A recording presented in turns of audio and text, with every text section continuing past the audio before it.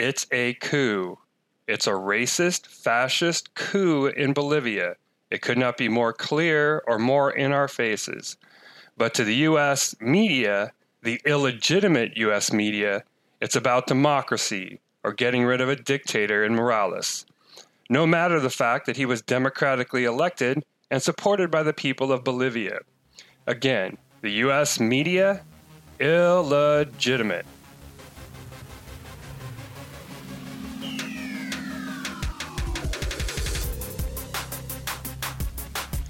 This is Mass Action Podcast.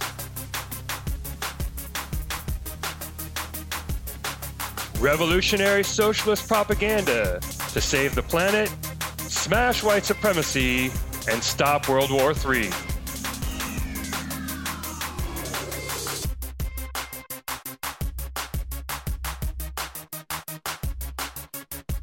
On this, the first episode of Mass Action Podcast, we'll be talking with Chicago activist Andy Thayer about Lori Lightfoot, and I will be discussing some whiny billionaires. Thanks for joining us, and now the show. So before I get to the whiny billionaires, wanted to say something about Bolivia. Well, let me say this. You all should get out into the streets. There are still protests going on. We need to raise the level of protest, actually, because this is not over.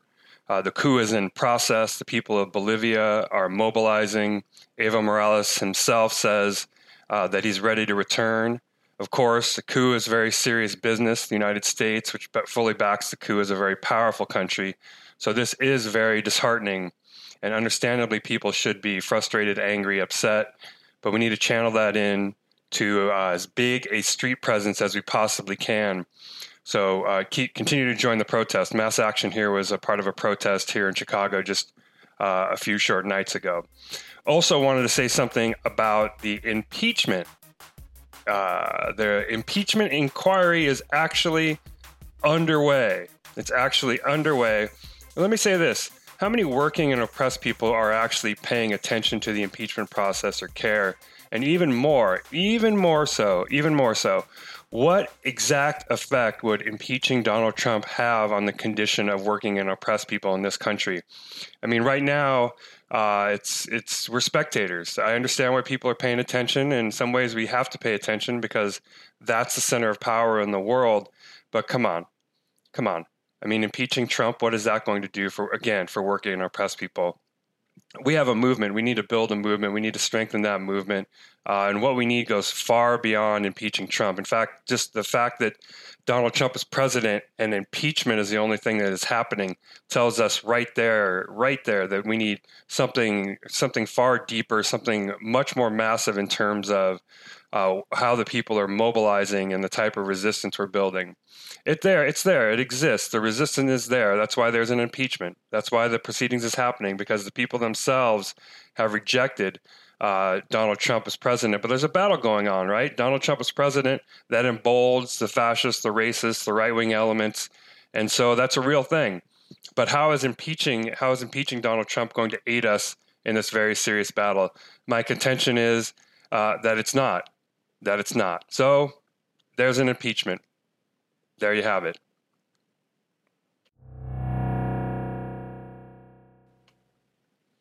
All right, let me clear something up about what I said about impeachment. You know, Donald Trump is not the font of the resurgence of fascism, of racism, of white supremacy as a worldwide phenomenon, of course. Capitalism is to be blamed for that. My contention is that impeaching Donald Trump is not going to defeat that movement. If impeaching is all we have against white supremacy, then we're in a sad state of affairs. But of course, impeachment is not all that we have. What we do have is some billionaires crying live on national television, and a bunch of them up in arms. It's all over the press if you look for it. The billionaire that was crying in a CNBC interview was Leon Cooperman. Why was he crying? He's a hedge fund runner. Why was he crying? He was crying because of Warren and Sanders' tax plan. Of course, the media is only mentioning Warren. They don't like to mention Sanders at all, probably because of the the S word, socialism. But anyway, he's crying, and not only is he crying about the tax plan that would tax the billionaires more and use it for things that people need, a widely popular thing. In fact, it only become more popular. Not only is he crying, but he said that if the tax plan were to pass, that it would lead to quote unquote unnatural acts happening. I don't know what that means. And also that it would be unconstitutional. So according to this billionaire, this is something that cannot happen. It'd be irreligious, and it would lead to, I don't know, the gates of hell opening or something like that. But that's not all. Billionaire Paul Tudor Jones, who's another billionaire investor, I already said billionaire, he said actually, and he's going on and on about this, the stock market will tank if a Democrat wins in 2020, that it will bottom out as much as 27%. Mark Cuban, the owner of the Dallas Mavericks, another billionaire, literally equated Warren and Trump. The idea there is obviously that anything that is out of the norm for the billionaires, anything that threatens them or challenges the stability of the society, is the same.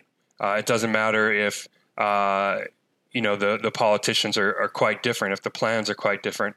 And I'm not saying that we in any way trust Warren to be able to carry out her plans. I mean, she is a very wealthy person, and she is completely and totally pro-capitalist. I mean, she is a capitalist. She's trying to save capitalism, which again, it's coming from the movement that there would be a politician like Warren, a liberal, who is talking about redistributing wealth. I mean, in general, we could probably take that as a good thing, but it's not about Warren, at least not for me. It's not about Warren as an individual. And to top all this off, Bill Gates this week in an interview said that he would seriously consider voting for Trump. And Bill Gates has been associated with the Democratic Party. He's a lifelong Democrat. He gives a lot of money to the Democrats. He's basically one of the Democratic Party elites and is very influential, if not, as a running or leading voice in the Democratic Party and the decisions that it has made over the last decade. So it's quite significant that he said he would vote for Trump if Warren or Sanders was the Democratic Party nominee. Okay, so why are they freaking out? Why are all these billionaires all of a sudden up in arms? And it's not because they're going to become overnight less powerful if they're taxed more. They'll still be the most wealthy, most powerful people in the history of the world. It's not because the institutions that protect their wealth, the courts, the state, Congress, even the presidency, the police, any of those things are being threatened fundamentally.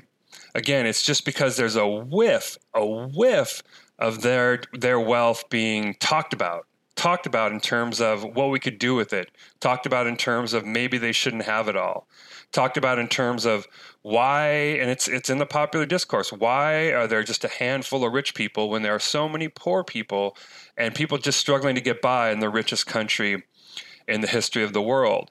It reminds me at least of the quote unquote Civil War, when the slave owners left. They seceded to defend slavery and white supremacy, not because they were on the verge of being dethroned. In fact, the U.S. law and the institutions of the United States were so in their favor to an extent that they had never been before. I mean, they were able to, for example, make the Underground Railroad illegal and put a bounty on Harriet Tubman's head. She was the most wanted criminal during the period before the so-called Civil War. They had great power. Black people, according to the law, the Fugitive Slave Act of 1850 and other things, according to the law, had no rights in this country, had no rights whatsoever. So the slave owners were not in a position where their wealth was being threatened, but they left. And that's the type of people these billionaires are. They don't care about the rest of the population. They can't care about the rest of the population. Their interests lie in their wealth. United States be damned. Any country be damned. That doesn't matter to them. And so why am I bringing this up? Why am I saying this? Because this is a perfect example of the fact that working people should shed our connections with the billionaires. We're not connected with them. They're the wealthiest people in the history of the world, and they feel no connection with us and no compunction to threaten us if we even talk about their wealth. Look at what the billionaires did in Seattle. They just tried to buy the election. And what happened? They lost. And it's time for, not for rhetoric, but for the billionaires to start losing and losing more. In fact, they need to lose all of their wealth. The fact that they own all the wealth is the cause of the problems that we're facing. It's the cause of the crises that we're facing. The people know it. You know it. We all know it. It's time to literally expropriate the exploiters. It's just that simple. It's not a simple thing to do, but that is the lesson here. Their wealth needs to be taken from them, and they need to stop with this crying nonsense. It's foolishness. They're children whose wealth needs to be grabbed from them and used to solve the world's problems, from the streets of Chicago to Latin America to the Middle East to all over the world. It's time for the reign of the billionaires to end. It needs to end, my friends. All right, we'll be back in a second, but first, check us out at mass-action.org. We are on Facebook. Check us out there. We also have a Patreon. It is patreon.com/massaction. The podcast, as well as being on SoundCloud, is also on Spotify and Google Play, and will be other places soon. Please, please, please spread the word about Mass Action, a new, bold, socialist propaganda tool for the masses. Our guest on Mass Action Podcast this episode is Andy Thayer. Andy Thayer is a good friend, a longtime activist, anti-war activist with the Chicago Committee Against War and Racism, the Gay Liberation Network. You all know who Andy is, right? Welcome, Andy. Thanks for having me, John. Oh, you're welcome. I wanted to bring you on. Both of I have, we've worked in the anti-war movement. We're anti-war activists for a long time. We worked together quite a bit, actually. And I said that's what I wanted to talk to you about, but I'm not going to talk to you about that first. Well, we're in Chicago. There was a victorious Chicago, at least in my opinion, a victorious Chicago teacher strike that pretty much everybody who's listening to this obviously knows about it.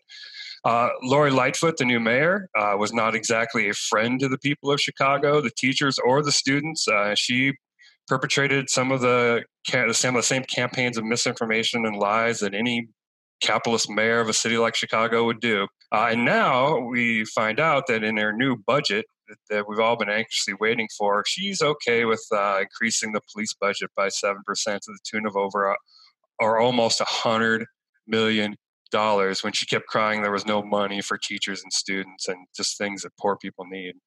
How do you respond, Andy? Well, this isn't the first budget lie that she has brought forward.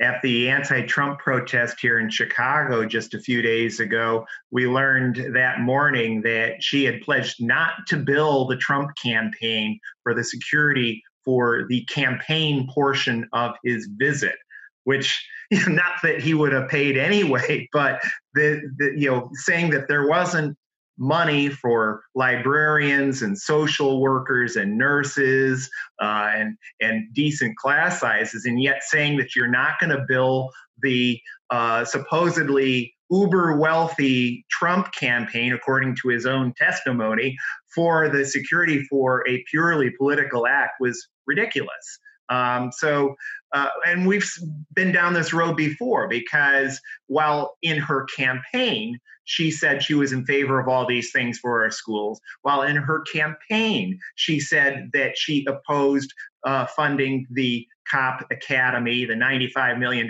West Side Cop Academy that has got a whole bunch of activists in the city, especially on the West Side, really ripped off about.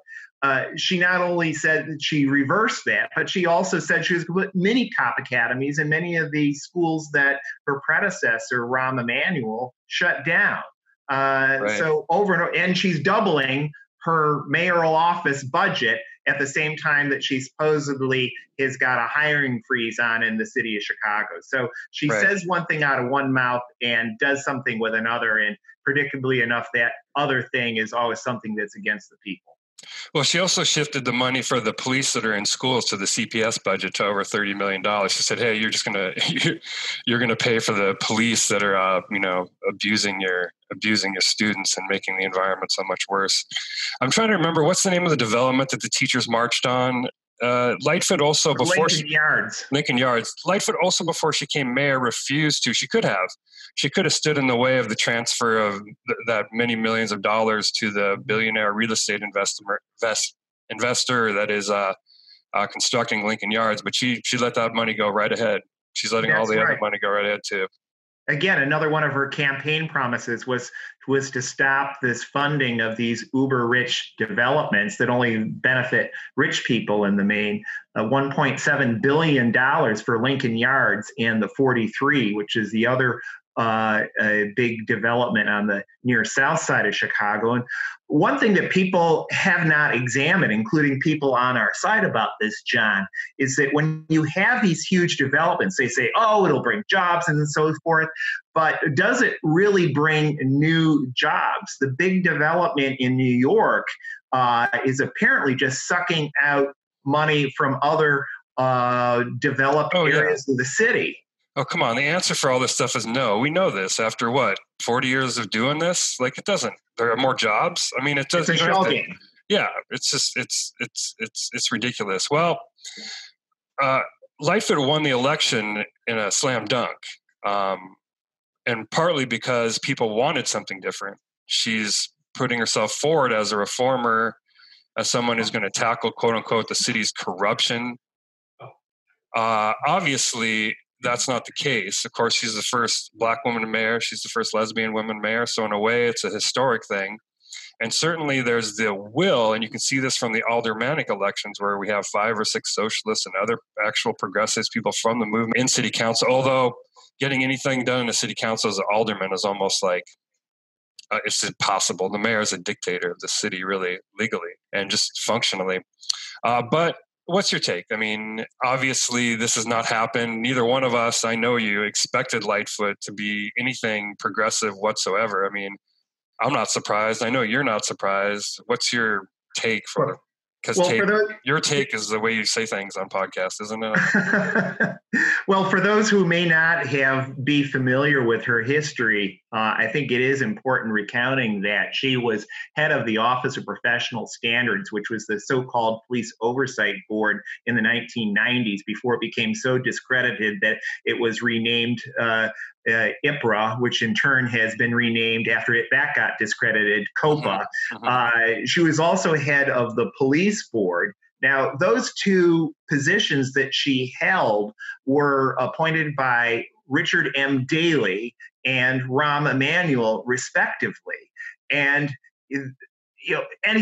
anyone who's the least bit progressive in the city knows what Rahm Emanuel and Richard M. Daley are about. Well, these clowns are not going to appoint someone to such a sensitive position as head of overseeing brutal cops unless that person is 100% politically trustworthy.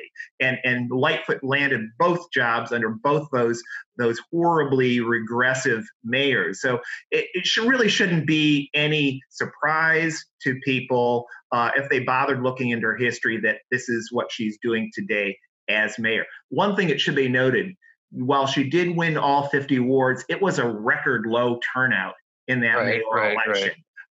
The field had been splintered a lot. People really didn't know much about the candidates they felt, except that they knew Lightfoot's opponent, Preckwinkle, and so didn't really like her, but they didn't know anything about Lightfoot. Sure. They're finding out now. Well, she's a mayor's henchman.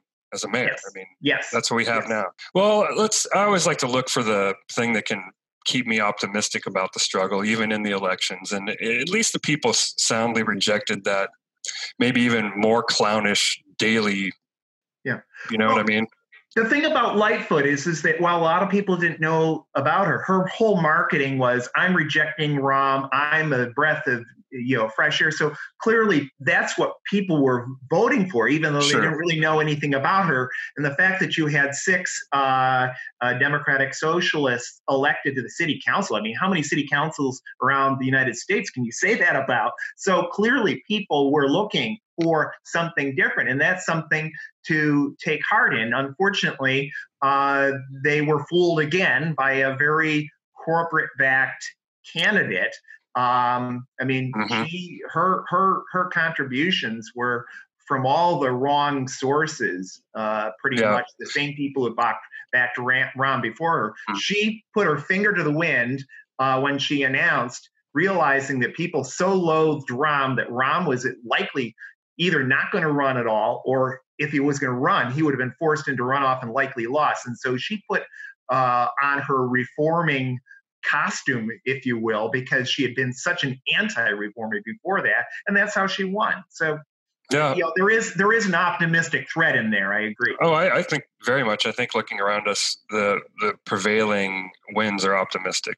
Very much so. It's not like in the elections, we're not going to have huge sweeping. If we have huge sweeping victories in the elections, then we're like, whoa, I mean, we're on the verge of something really big, because the elections they're so undemocratic and they're so replete with marketing campaigns. I think you put it very well there, marketing campaigns. That is going to allow me to segue to the thing that I asked you to come on and speak with us about, and that's and to talk marketing campaigns. In the case of war, oh, sheesh, man. The establishment here puts on marketing campaigns par excellence. Really, I mean, we have to hand it to them in a way. They're so good at marketing wars. They're so thoroughly good at marketing wars and selling them to the people as something that's good for the people of Iran or the people of the world or the people of this targeted country or that targeted country. They sell it as it's good for people here. Which is thinly veiled. That doesn't last for very long. We saw the people reject the Iraq war very soon after because they weren't getting anything. Like, we don't get anything from the wars. It's not that hard to figure out. But at first, the barrage of marketing campaign, all of the media is so complicit in selling the war, all of it. Sometimes I talk to my students about the 2 Iraq wars, and I said, you have to know this about the media when we're studying the media and looking into the media, that they all were for those wars. Not one of them was against it. Not one. Not one media outlet exposed any of the lies or even tried to. It's kind of like when everybody knew that there was a video of Laquan McDonald, none of the media stations sought to get the video that would have been the biggest news story of the decade. They weren't even seeking to look after their bottom line or what was in their interest. They're so imbued in propping up this racist, imperialist, warmongering system that anyway, I'm babbling, but marketing campaigns, anti-war movement. What's your take, Andy? Their default is to defer to their betters, which is the administration, whether local or national. And part of it is just laziness. I mean, on my job, I deal with the media all the time, and actually, a number of the rank and file reporters, they'll be simpatico to some of the messages we're giving, but then it hits the editors. I mean, the Tribune editorial board. I say this as a loyal subscriber to that, and the Sun-Times. Both editorial boards were horrible. They totally parroted the mayor's line for so long until it became, fortunately, the Chicago Teachers Union and SEIU Local 73 were getting the message out about what the strikes were really about. It was only when those other narratives became so overwhelming that they even bothered to acknowledge that maybe their line all along in this strike was wrong. Right. It makes me think of there was a protest after Trump's election here in Chicago that we both helped organize. It was 5,000 people. I think it was in February of 2000. It's February 2000. It was on the inauguration, I believe. It was before was it a month after the inauguration? I can't remember when it was. There were so many of those protests, and I'm getting older, I guess, I suppose. I don't know. But anyway, we have a video. Our friend Matt, actually, from Occupy, posted a video of the entire march on Facebook. And you could see that it was thousands and thousands of people. 5,000 was not an over generous estimate. The Chicago Tribune literally ran a headline saying 200 people marched next to a picture of masses of people when you can see at the front of the march there's more than 200 cops. You know what I mean? And it's, well, yes. I mean, it's, and there it's just straight up. I mean, the Tribune's owned by the family that owns the Cubs. I don't know why they've actually split, but they have. They're very corporate. yeah. And one of the brothers is actually in the Trump administration of the family. Yeah, so he's actually he's the finance chairman for the campaign, Ricketts, yeah. Yes. I purposely forget our enemies' names sometimes, and it's not something I should do. I should remember their names. Well, I think that's not a bad place to end the interview. Maybe I'll have you back on and we'll actually talk about the freaking anti-war movement at some point. But do you have any final riffs or thoughts on the stuff we were talking about, or maybe you want to fill us in on your organizing against a possible war in Iran? Well, let's take up the Iran thing on a future episode, John. The one thing I say, just keeping with the themes we're discussing, is that in terms of countering the narrative, the media narratives that are so outrageous in terms of being not at all representing the facts on the ground. The critical thing in this strike by both SEIU 73 and the Chicago Teachers Union was constant mass mobilizations. I mean, every single day there was, at the very least, picket lines at every school, but more often than that, on top of that, they would have a mass mobilization, whether over at the Buckingham Fountain or marching on the TIF project that you talked about, or talking, marches downtown, ringing the city hall. And the critical thing is that you get that many people together in one place, not just social media. Though social media is helpful. You get everyone, and it's helpful. It's helpful. Yeah. It counters. Hello. No, sorry, that's my. It's all right. I'm hanging up on them. There we go. It counters the narrative of the press that at a certain point, even the press has to grudgingly admit that that they've got it wrong. Yeah. So. Well, let me tell you, this podcast is titled Mass Action for a reason. We are very much in favor of mass action and think of it fondly. Don't just think of it fondly. Mass action is what, for lack of a better way of putting it, gets the goods. It's what flexes our power. It's what makes working class and oppressed people's power possible. Thanks, Andy. I really appreciate it. And we will be talking to you soon, hopefully soon and often, on or off the podcast, be seeing you in the streets. Thanks again, Andy. Sounds great, John. Thanks, and congratulations on the podcast. Well, thank you very much. Don't congratulate me yet. We'll see what happens. All right, Andy, thanks. All right, that's it for this episode. That's it for my podcast voice. I'm going to go back to talking normally now. But seriously, probably wasn't funny, right? But seriously, if you like what you heard, if you thought what you heard was important in this episode, then support. Support one by sharing. Share it as widely as you possibly can.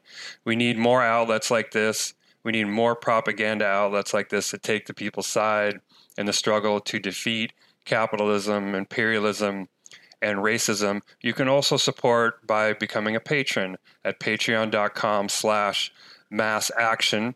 If you become a patron for as little as $2 a month or as much as $1 million a month, you get patron-only exclusive content. Exclusive, very, very, very exclusive content. All right, that's it for this episode. Thank you very much for joining me. I will visit you soon on the next episode in Podcast Landia.